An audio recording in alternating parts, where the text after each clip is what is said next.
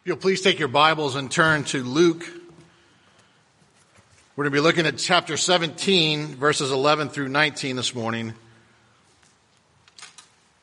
So we're taking, obviously, a little break over these last couple of weeks. One, begging God to spare us. And then I wanted us to come back for a Thanksgiving service.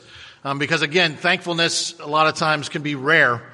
Because, again, I don't know if you're like me, but the storm seems long ago now.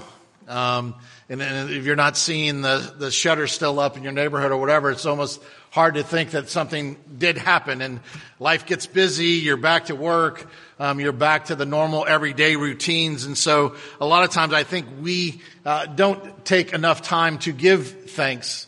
And so I wanted to make sure that we took the time this morning to have a service of thanksgiving to God, to even in the midst of the hard things that have happened out of Hurricane Dorian and other places that have gone on. Again, it gets easy to become myopic, and so we want to make sure that we're giving God the thanks in all situations and all circumstances.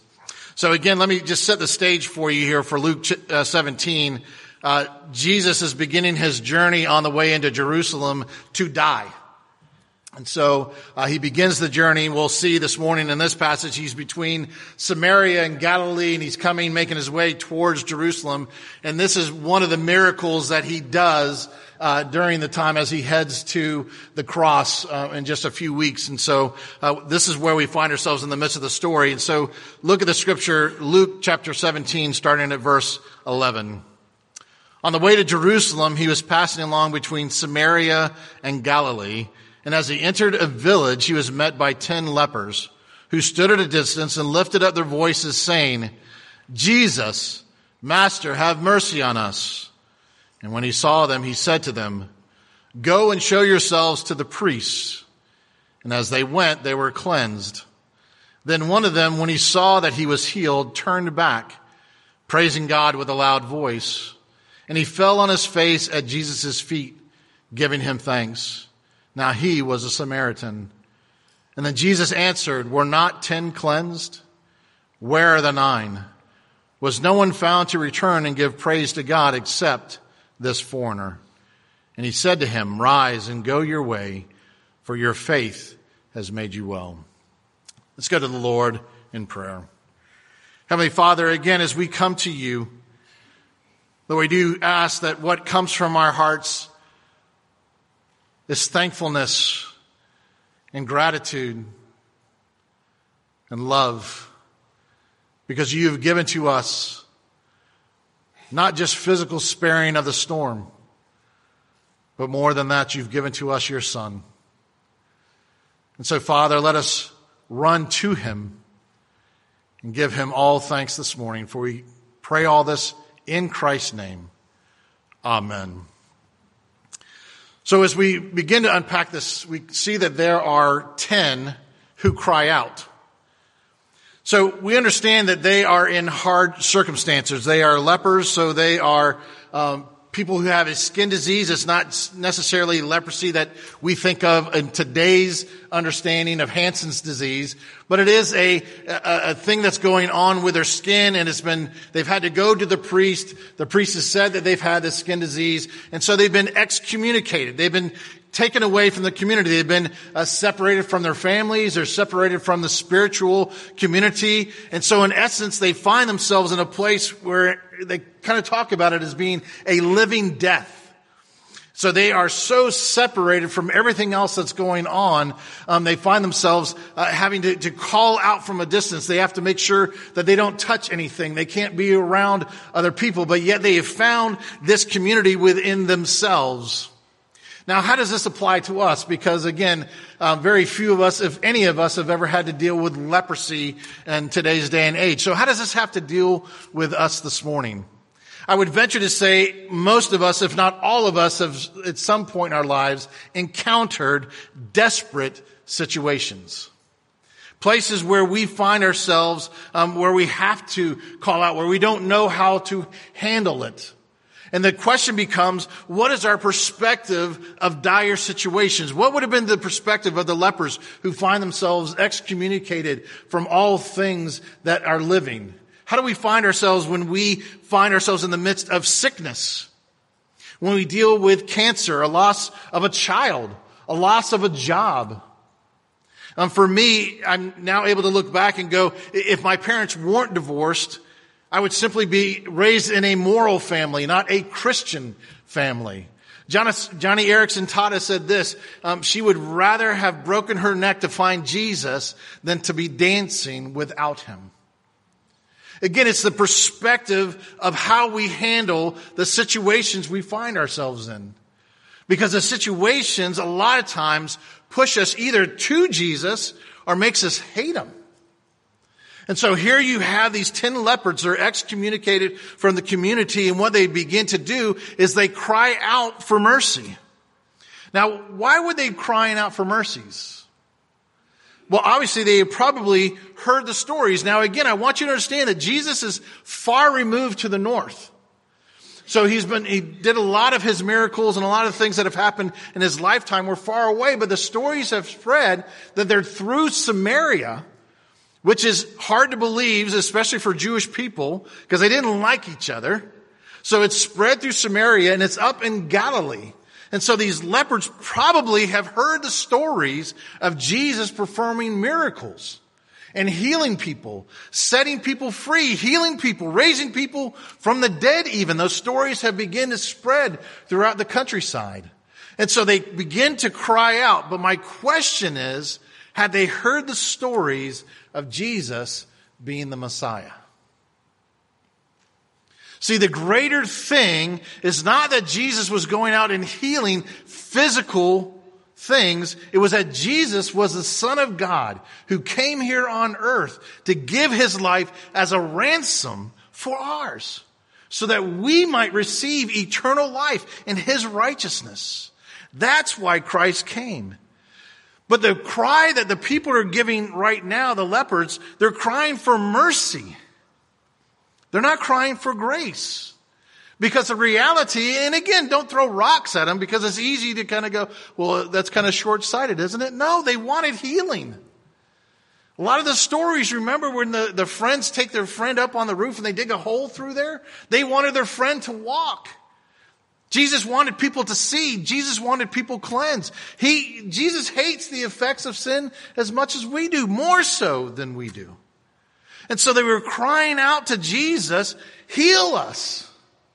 Have mercy on us. And they were loud and persistent.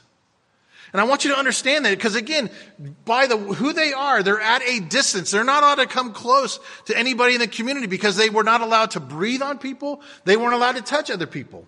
And so they're at a distance. And listen, they prayed as if their life depended on it. How do I know that? Not are they loud and persistent, but it says in your scripture, it says as Jesus entered the village. See, usually if someone enters into a village, they're coming for rest. And it would have been very customary for them to have allowed Jesus to come in and get rest and then to make a request. Jesus just barely comes into the city, and they are crying out with a loud voice persistently, Jesus, have mercy on us. Jesus, have mercy on us. And it's a thing that, again, we can grasp and understand that, again, where are we in regards to crying out to Jesus? Do we cry out to Jesus persistently and loudly until he takes notice? Because it says when Jesus saw them, then he begins to speak to them. And so it's this understanding that we're supposed to be crying out for God's mercy loudly and persistently. But then the amazing thing is that God answers the cry. Now I want you to understand that, again, Jesus does it in a unique answer. And I want you to understand that, again, Jesus, from what I've seen in the scripture, doesn't ever heal the same way twice. Now, I don't know why. I think part of it is so that we don't think that we have figured it out. Okay, so if you just go and you get mud and you have Jesus spit on and put it on your eyes, then your blindness is going to go away. But the other person, he told him to go out in the middle of the river and cleanse so many times. I think he does it so that we don't ever think that we've got God figured out. And so God gives a unique answer. And so again, for some people, again, he doesn't even come close to the lepers. But yet the only other time in the book of Luke, there's one other leper that's mentioned. And Jesus touches him. Touches him.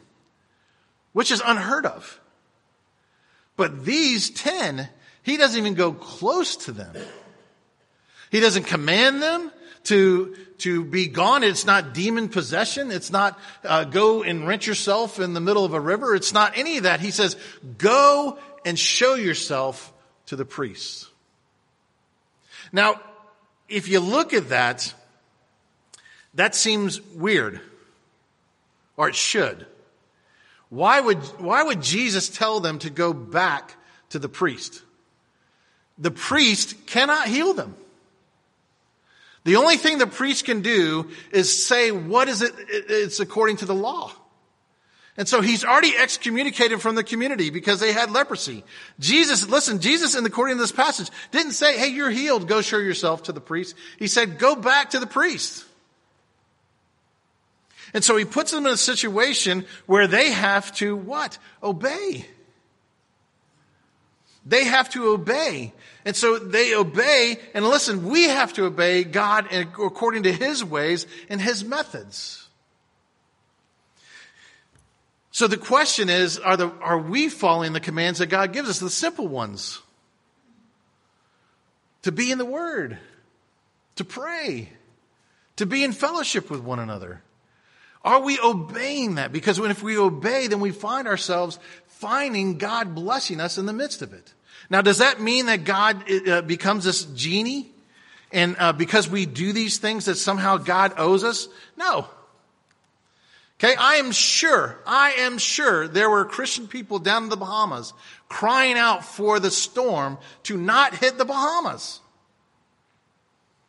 So why did God allow the storm to move away from us but not from the people in the Bahamas? I don't know. But God, in his perspective, understood that the thing that needed to happen was the storm to hit them. Now, it might be so that we might go and minister to them. It might be that God has a completely different plan. We don't know the true effects yet. But it doesn't mean that they were less of a Christian than we were. Listen to what J.C. Ryle says about this. God helps meet men in the path of obedience, but it doesn't mean that God is a genie. For if the lepers had acted in this way, they would never have been healed. If they had not gone, they would not have been healed. So we must read the scriptures diligently. We must try to pray. We must attend on the public means of grace. All these are duties which Christ requires at our hands, and to which, if we love life, we must attend without asking vain and capricious questions. It is just in the path of unhesitating obedience that Christ will meet and bless us. So again, it doesn't matter the circumstances we find ourselves, whether it be in devastation or being spared. We are to obey the commands of God. And so these lepers obey. And what they found is as they were leaving, their leprosy went away. Now again, I don't know what that means. I don't know if body parts started to grow back. I mean, think about this. But they knew that the skin irritations, the things that were on them, had now been healed. All the eruptions had been taken away. On their way to see the priest. And so they find themselves being healed, and as they're on their way to the priest, only one stops to return. Now, the question is, what about the other 9, right? Now, again, I've heard this kind of preached, and I've heard it be pretty hard on the other 9. Like they were ungrateful, they were uncaring, they were just religious people, they didn't care, whatever. I really don't think that's true. Okay? I really believe that all 10 were happy that Jesus had healed them. Listen to what R.C. Sproul says. If we have any understanding what a leper went through, we would know that not even the most corrupt and crass sinner could fail to be grateful for healing. When these lepers saw that their flesh had been restored, that this marvelous healer, Jesus, had done his work, no doubt they began leaping for joy and couldn't wait to go home to be reunited with their families. That would be the normal thing to do. So 9 of the 10 went straight home. So again, I really believe that all 10 were thankful that they met Jesus, that they were healed. They really were glad that they got to meet Jesus that day. But again, thankfulness of coming back is a rare thing, because only one stopped. And listen, it is truly easier to ask God for what we don't have than to thank God for what we do have. Has that ever been a part of your life? Yeah, God, thanks for this, but I still need this needs to still happen in my life. You need to do these kind of things. And part of the story is to stop and say, thank God for what you do have. And so the one that is thankful, listen, he delays going to see his family. Now, again, I think this is the reason why it's so overwhelming when we see on television people who are saved by first responders and they go back and try to find the people that helped them at the fire department or the police department or whatever. And what does it do? It's put on the news. Why? Because so many people are helped and taken care of by first responders and never say thank you. They simply go away back to normal everyday life. And so it's amazing that the person stopped. And he delays his personal gratification. He delays his personal reuniting with his family so that he might go back and do the thing that was the most important. To go and worship at Jesus' feet. See, he turns and he cries out with a loud voice. So he's running back. And so again, the people in that village would have known the lepers. They would have heard them yelling and screaming all the time, begging for things from family members, begging from people in the streets. So they would have known who the lepers were. And so to see this man running back through the village, healed, crying out, it was a spectacle. And so the people begin to notice, and he runs back, and the place that he has to find himself is at the feet of Jesus. And then it makes a statement in the scripture, and he was a Samaritan. He's an outsider. He's not even of the chosen people. And that's part of Luke's statement, is he's saying the Gospel of Luke was written for everyone, not just church people, but for the sinner. And he's trying to say the gospel is not just for people who clean themselves up in churches. It's for everyone to come and find Jesus. And so even the Samaritan comes back and he worships at Jesus' feet. And when he begins to draw near to Jesus, here's what he finds. The first thing he finds is sorrow. What do I mean by that? It's the 3 questions that Jesus asks. Were not 10 cleansed? Where are the 9? Was no one found to return and give praise to God except this foreigner? See, Jesus was asking these questions because, again, the reality is God was not the center of their gratitude. The healing was. And so they were more concerned with being healed of their physical things that they missed the opportunity to be with the Savior. What is greater, the healing or the healer? That's the point. And so they had missed it because they were satisfied, so they missed the Messiah. And yet this foreigner comes back and is at Jesus' feet. And he worships him. Now again, why does God do this? Why does God allow us to go through these trials and tribulations? Because it does give us an opportunity to give God the glory. Even this past week, one of the things that we got to do, because we take care of an older lady, and so she comes and she's with us through the storms and difficulties, but she gets anxious and stressed. And so even if we were to stay in the midst of the storm, no matter how easy it is, she's overwhelmed by it. And so we go. And so we go to Tampa, and everybody's like, "You're leaving your house? What are you doing? You're crazy." And it's just like, I don't want to leave my house. I want to stay here, but the best thing for us to do is we're going to go over to Tampa. So we go to Tampa, and we are, as far west as you can get in the state of Florida. And lo and behold, we pull up, and one of the first cars we see has a sticker on it for the school that my son goes to.